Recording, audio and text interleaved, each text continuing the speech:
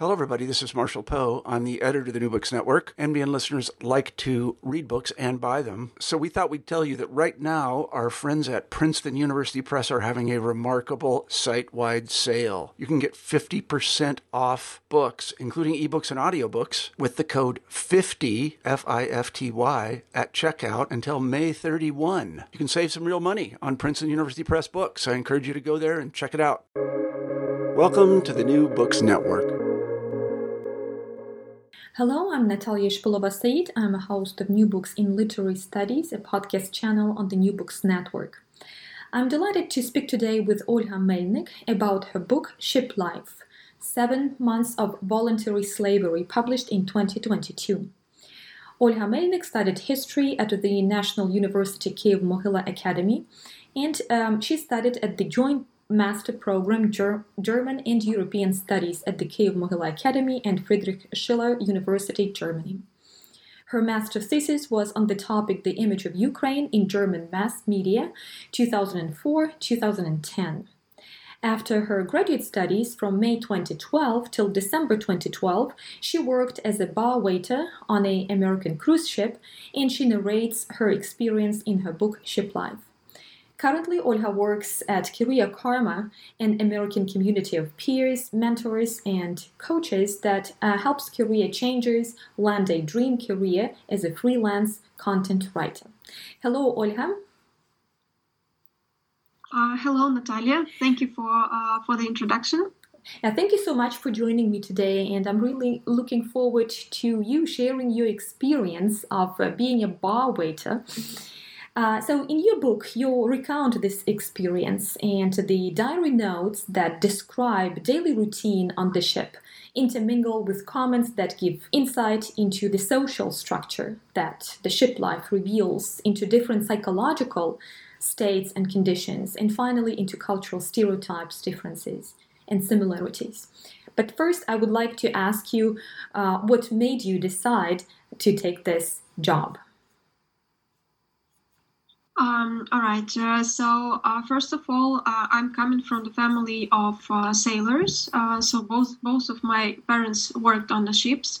My mom worked as a cook, and my father worked as an operator, so radio operator. And after graduation, I felt exhausted after writing my master's thesis. And I decided to take a gap year, and I thought about the opportunity to join the ship as a nice opportunity to see the world and to make some money. That's why I have decided to. Me and my father, we have researched this topic, and we have decided that bar server would be a nice choice. Based on the salary, based on the schedule, responsibilities. So I decided to go through the interview and join the ship as a bar server. Mm-hmm. So, but you said that you were inspired by your parents' experience, right? And they also worked on ships under the Soviet Union? Yes, that's right. From my childhood, we had... So as my parents worked on the ships, as you know, in the Soviet Union, it wasn't easy to go abroad to travel. Mm-hmm. And sailors were among few people who had an opportunity to see the world. And my parents, I saw that experience of my parents is different from experience of other people. For example, we had... some things from Japan, India, Vietnam, and it inspired me. And I wanted to see the world too. And for me, it was like default option to do the same as my parents did. So the experience that you received was undoubtedly life-changing. On the one hand, you had the opportunity of seeing a number of beautiful places, as you mentioned. And on the other, you compare your life on the ship to a mental institution. And in your book, you mentioned that among those few things that you took with you on the ship was a book by Ken Kesey, One Flew Over the Cuckoo's Nest. And you couldn't read it as the similarities between the ship life and the asylum life were too strong. Also, a cuckoo is some sort of a recurring word in the book. So what was the driving force for putting this book together? And you also mentioned previously that you felt kind of exhausted after you completed your academic work. So I wrote the book not straight after my contract on the ship, but I started to work on it a year or maybe 2 years after. In 2013, I made a trip to India, and I had an experience of 10-day silence meditation called Vipassana, which is known this is the method that Buddha was the first to discover. And I made this Vipassana, and during these 10 days, this ship memories from ship experience were the most common. And I realized that this experience is the most traumatic for me, not my private life, not relations with my family members, but this contract on the ship. And when I came back home after some time, maybe 6 months, I remember this day, it was Christmas, I was at home, and I decided that I'm ready to start writing the book. And I started to write maybe first 5 or 7 pages, and then I just decided to send them to a publishing house. And immediately I got a response that it's interesting, so please, that I should continue. And it inspired me to continue. And it wasn't easy to write the book. I had a creative crisis, and I didn't know, at some point I didn't like the text, and I couldn't find where I didn't like it anymore. But finally I made it to complete the book. So you mentioned that this experience on the ship was kind of traumatic for you. So in this case, this writing was some sort of therapeutic experience. Yes. It was a kind of therapy for myself, and I realized that maybe I did it more for myself than for the readers. But I'm quite happy that now, when the book is published, and the book was published in Ukrainian in 2017, 2018, it was promoted. So I'm happy that the book has found its readers, and I got many feedbacks that the book is very easy to read, and the experience is pretty unique. So I'm glad that I did it. I would like to go back to this detail about your book that you mentioned, One Flew Over the Cuckoo's Nest, and you couldn't start reading the book on the ship. So would you comment on this similarities between the ship life and the asylum life? Yes, of course. So I'm kind of person that, for me, my freedom is one of the basic values in my life, and that's why there's limitations and rules and all the terms and conditions that I had to follow. They were too strict, and there were just too many rules to follow, and it made me think of the ship as some kind of disciplinary institution, similar to prison or to mental hospital, where you just have to follow the rules, and otherwise where you just have too many limitations in your life.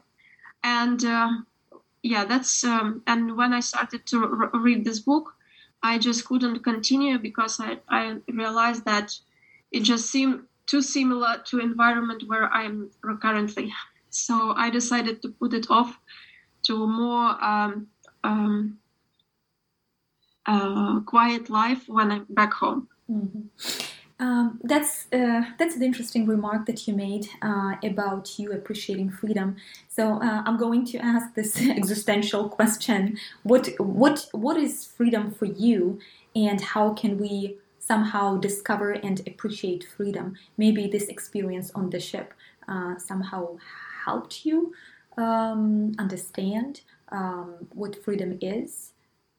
for you personally? Actually, it's pretty simple things. For example, what I wanted most of all when I was on the ship is just to go for a walk to the park, to go to the cinema with my friends, to go to some other place, and not have to think all the time that I have to be back on the ship in 1 hour or 2 hours, and not to look at my watch all the time, and just to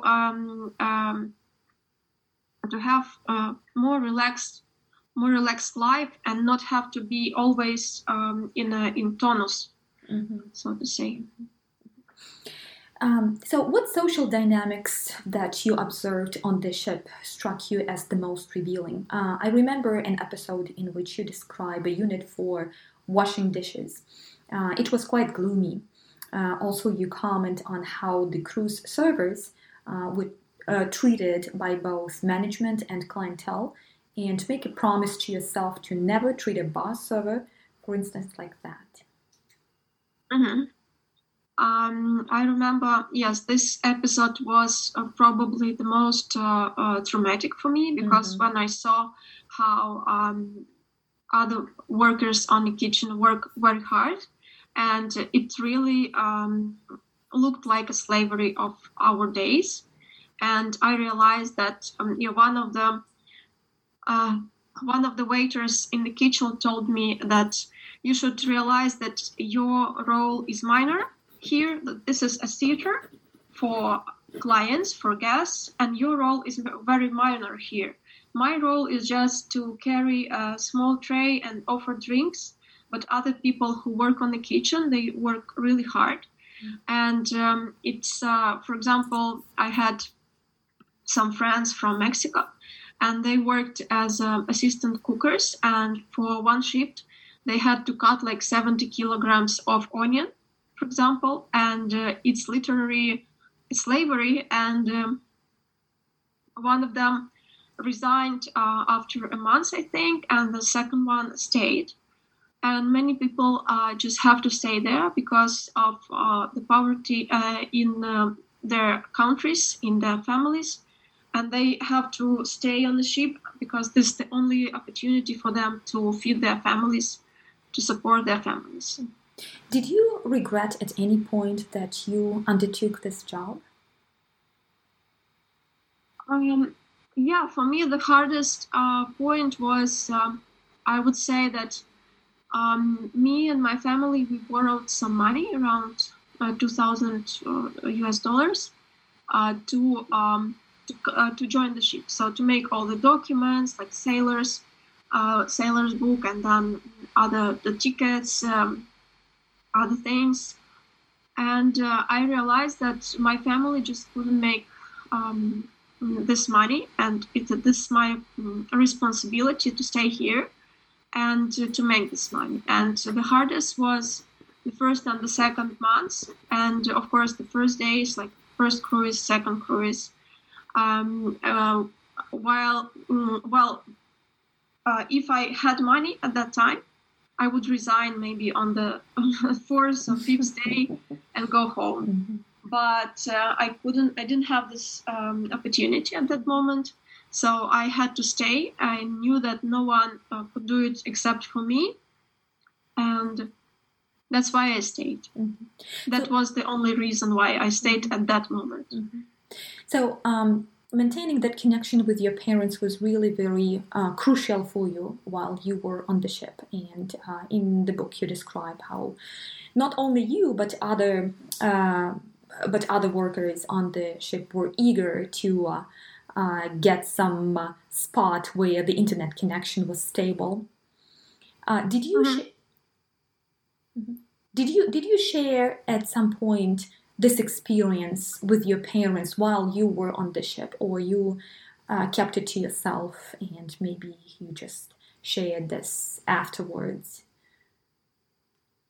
Luckily, I have an elder sister who was my emergency contact, or a line of psychological support, and I frequently called her.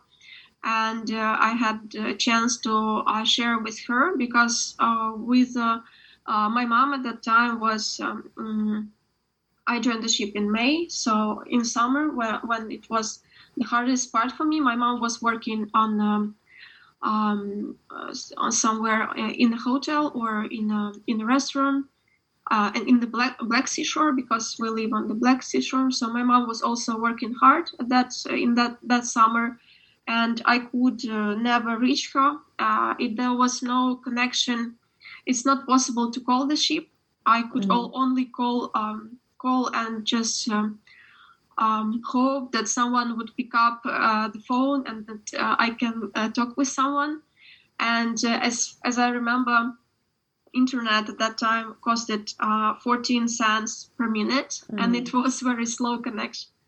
So it took like 5 minutes to connect to Facebook, and then another 3 minutes to log out.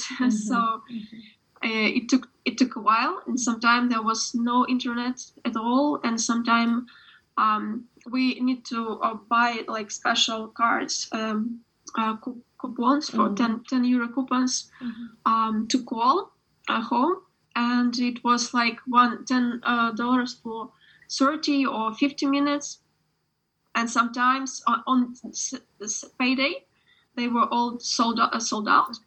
And I remember there was my niece was 3 years old, and I wanted to call my sister, and it was a salary day, and all these vouchers were sold out, and I couldn't, and I felt so miserable because there is nothing I can do, and it was just impossible to talk with my family, and it was very hard. Was your experience in any way similar to the experiences of your parents? As you mentioned, they also worked on the ship, but it was a different country and it was a different social environment as well. To be honest, I can't imagine how my mom could go through it, because she worked on the ship for 7 years, starting from 17 years old. She's from the village.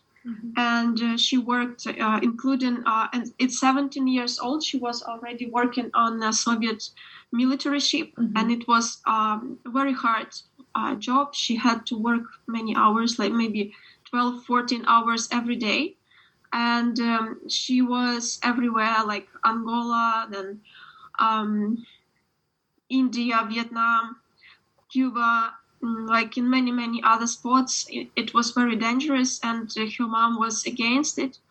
But she continued, and I asked my mom, why don't you resign? Why don't you just find some other job? And she said, this is what she went to the college. She said, this was my job. I had to do it. And she worked on the ship for 7 years until she met my father, and they got married, and they resigned together. And then they, made a family. Yeah. So in spite of all these emotional hardships, I would say, and psychological hardships, as you mentioned, you appreciated the fact that you could see the world, and you visited a lot of countries, and you saw a lot of beautiful places.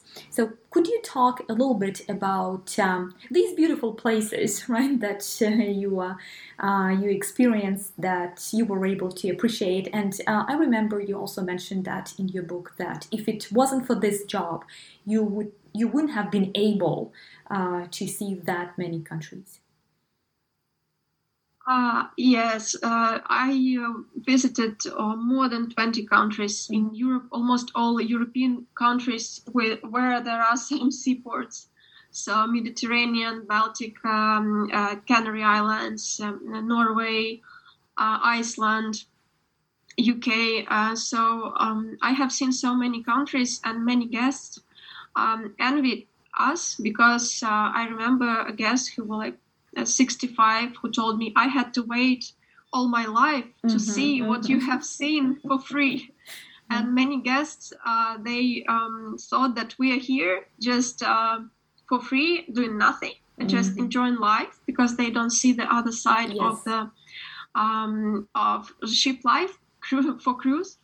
And for me also, the hard part was For me, sometimes I thought that for me it would be easier to work somewhere in the pantry, where I wouldn't have to speak with the guest and smile, because what I saw, I couldn't switch between these realities. One reality is where guests are enjoying and they demand luxury, some standards and this and that.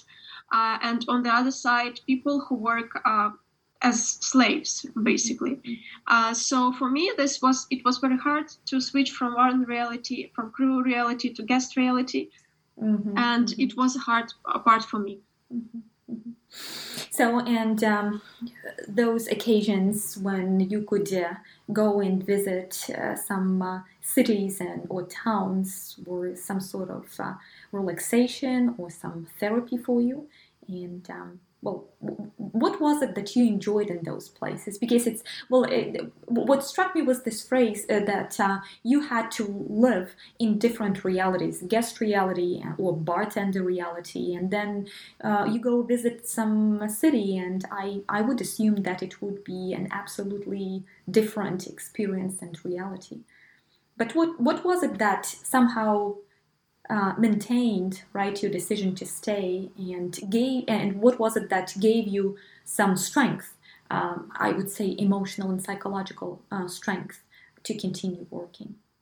So first of all, regarding going outside, after a while, I realized that for me, I don't care at all which port is that, which country is that. I just want to walk on the ground and maybe find some Wi-Fi and then buy some whatever souvenirs and just go for a walk with my friends. And what really helped me, that many people were very kind to me. Some bartender supervisors, even some other bar servers, and it really, really helped me, and it helped me to survive there. Without finding some bartender friends, it would be impossible to continue in work there. So, but also, it was always related as a girl, as a woman. I felt myself a subject of sexual pressure. And in many cases, when I come as a bar server into the bar, I'm always dependent on a bartender. So, and if a bartender is interested in you, and then you are not interested in the bartender, then it would make your life hard to work in this bar. And you always need to negotiate and try to find a way to work, avoiding any relations with the bartender. So that was sexual pressure is also one of the hardest part of the ship life. Not only for girls, only for men. There are many gays on the ship, and some men who are they are also subject of sexual pressure. And this is something that is very upsetting, very hard. In your book you mentioned that, of course, you met a lot of people, a lot of colleagues from a huge amount of countries.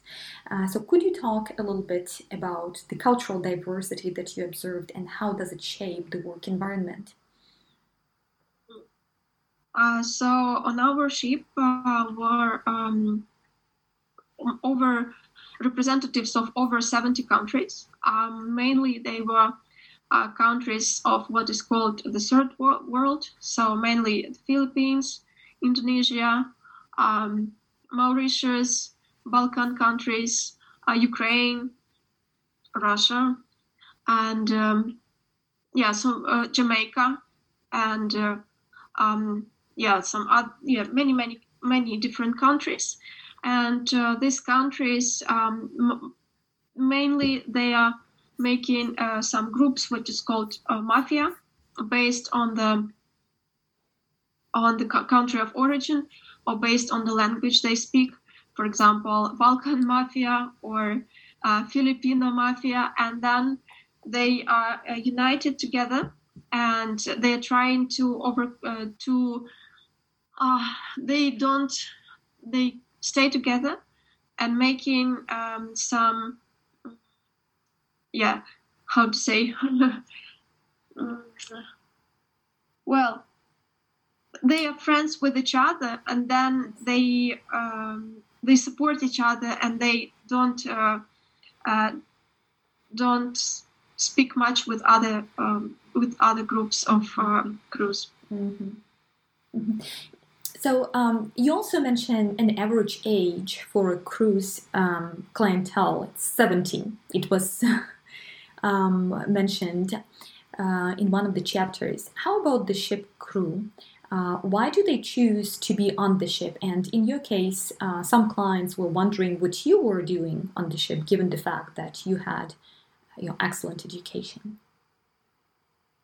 Regarding the guests, not always the average age was 70. It depended on the cruise. Mm-hmm. Sometimes, I remember cruise in Iceland, yes, there were all elderly people, like 70, 80, and as a bar service, we couldn't sell alcohol to them. We had to adjust and sell like cappuccino for them in the morning to make some money.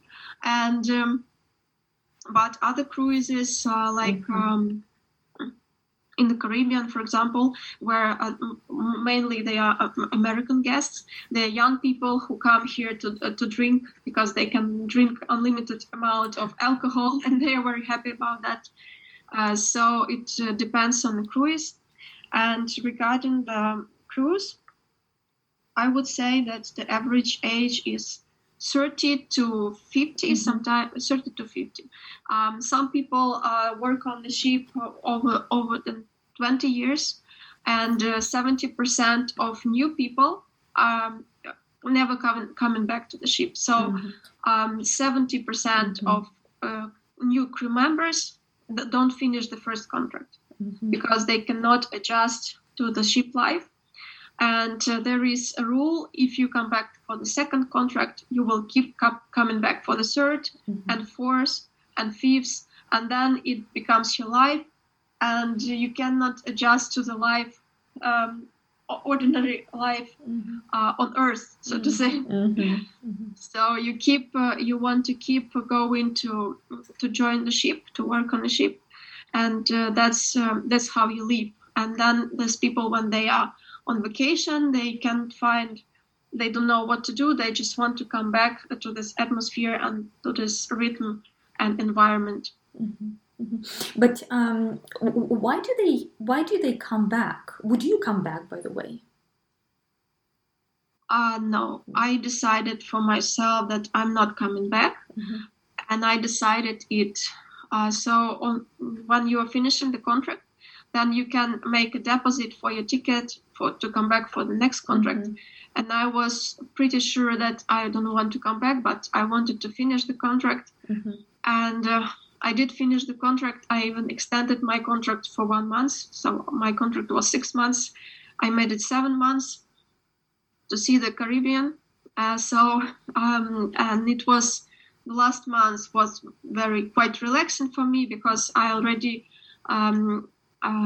got used to my job, and it was a nice weather, nice climate, every day new island. It was nice. I could go outside to swim a little bit, but I saw and I realized that it's not gonna be the same on my second contract, because people who are coming back for the second contract, they get more a harder schedule to close bars, for example, and it's very hard.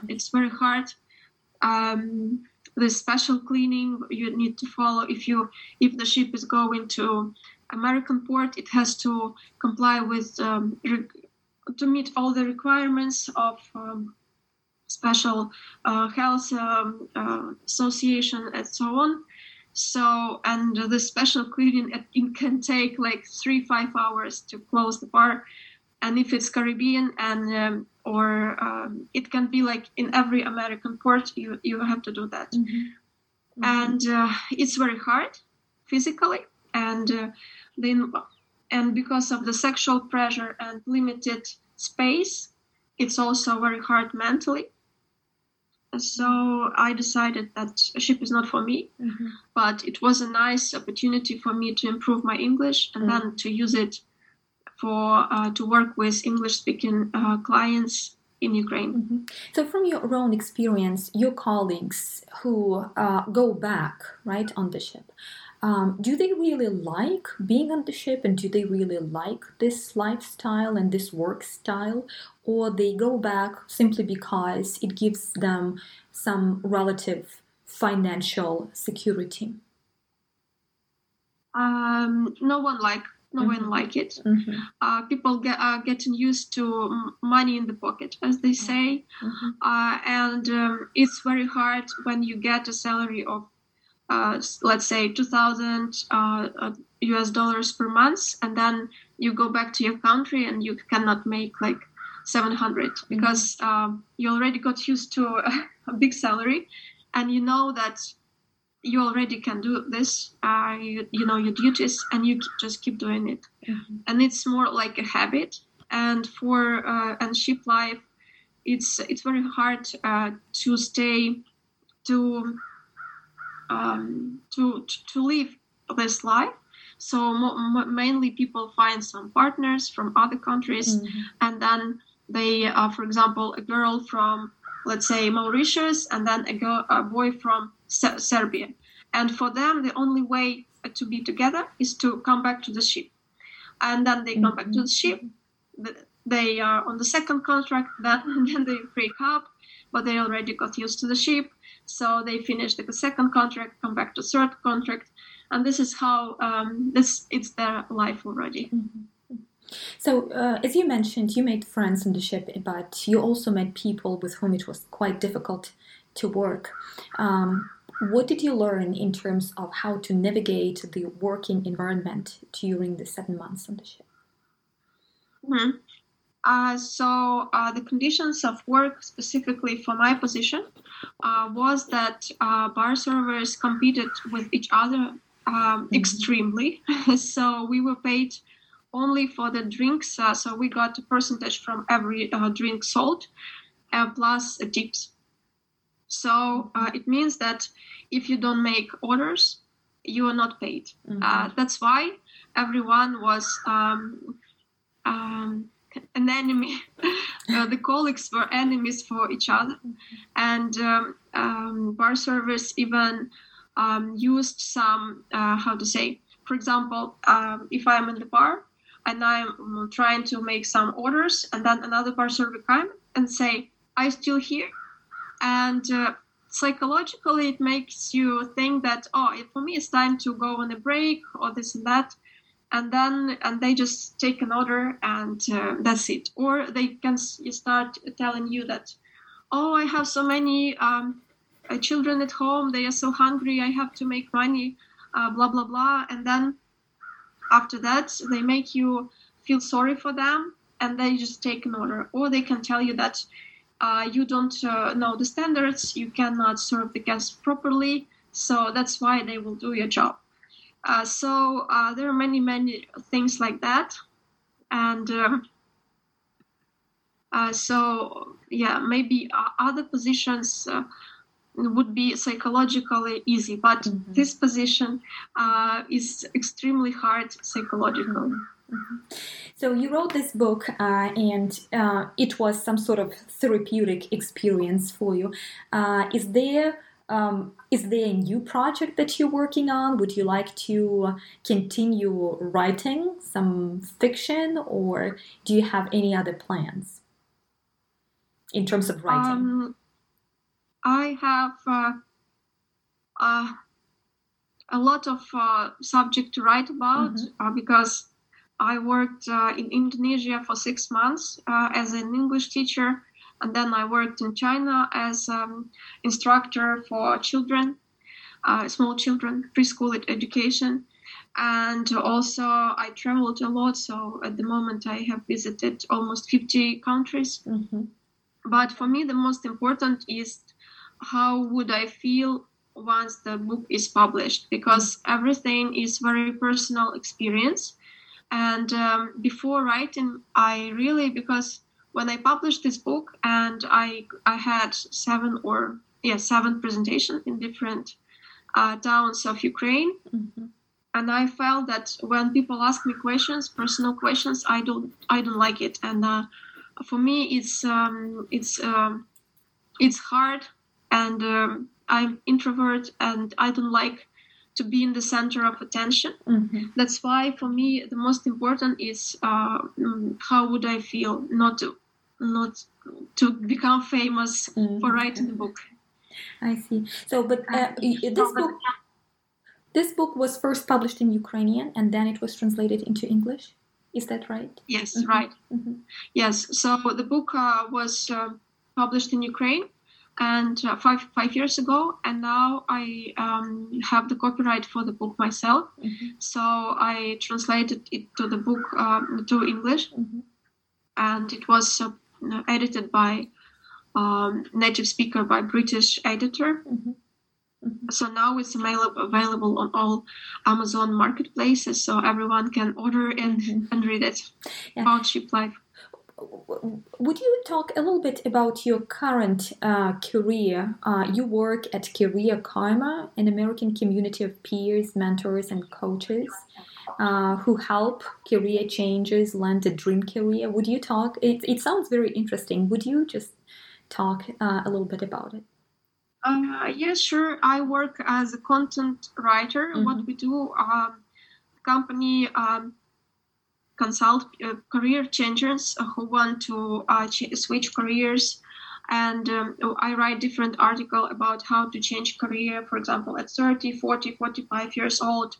What are the options? What kind of job can you find without degree, for example? And then we write about different boot camps, coding boot camps. We compare coding boot camps. We take interview with alumni of different coding boot camps, and then write the success story of people who changed their lives, who started new careers, and careers in tech. Mm-hmm. So would you say that your ship experience somehow prepared you for this profession, for this career? I would say that for me at that moment it was the opportunity to spend 6-7 months in an English-speaking environment, and it really helped me to develop my career. And without that experience, most probably I couldn't become a writer that I'm right now. Mm-hmm. Well, thank you so much, Olha. Thank you so much for your book, and it was a real pleasure talking to you and learning more about your experiences. Thank you. Thank you, Natalia. Thank you. Today I spoke with Olha Melnik about her book, Ship Life, 7 Months of Voluntary Slavery, published in 2022. Thank you for listening to New Books in Literary Studies, a podcast channel on the New Books Network.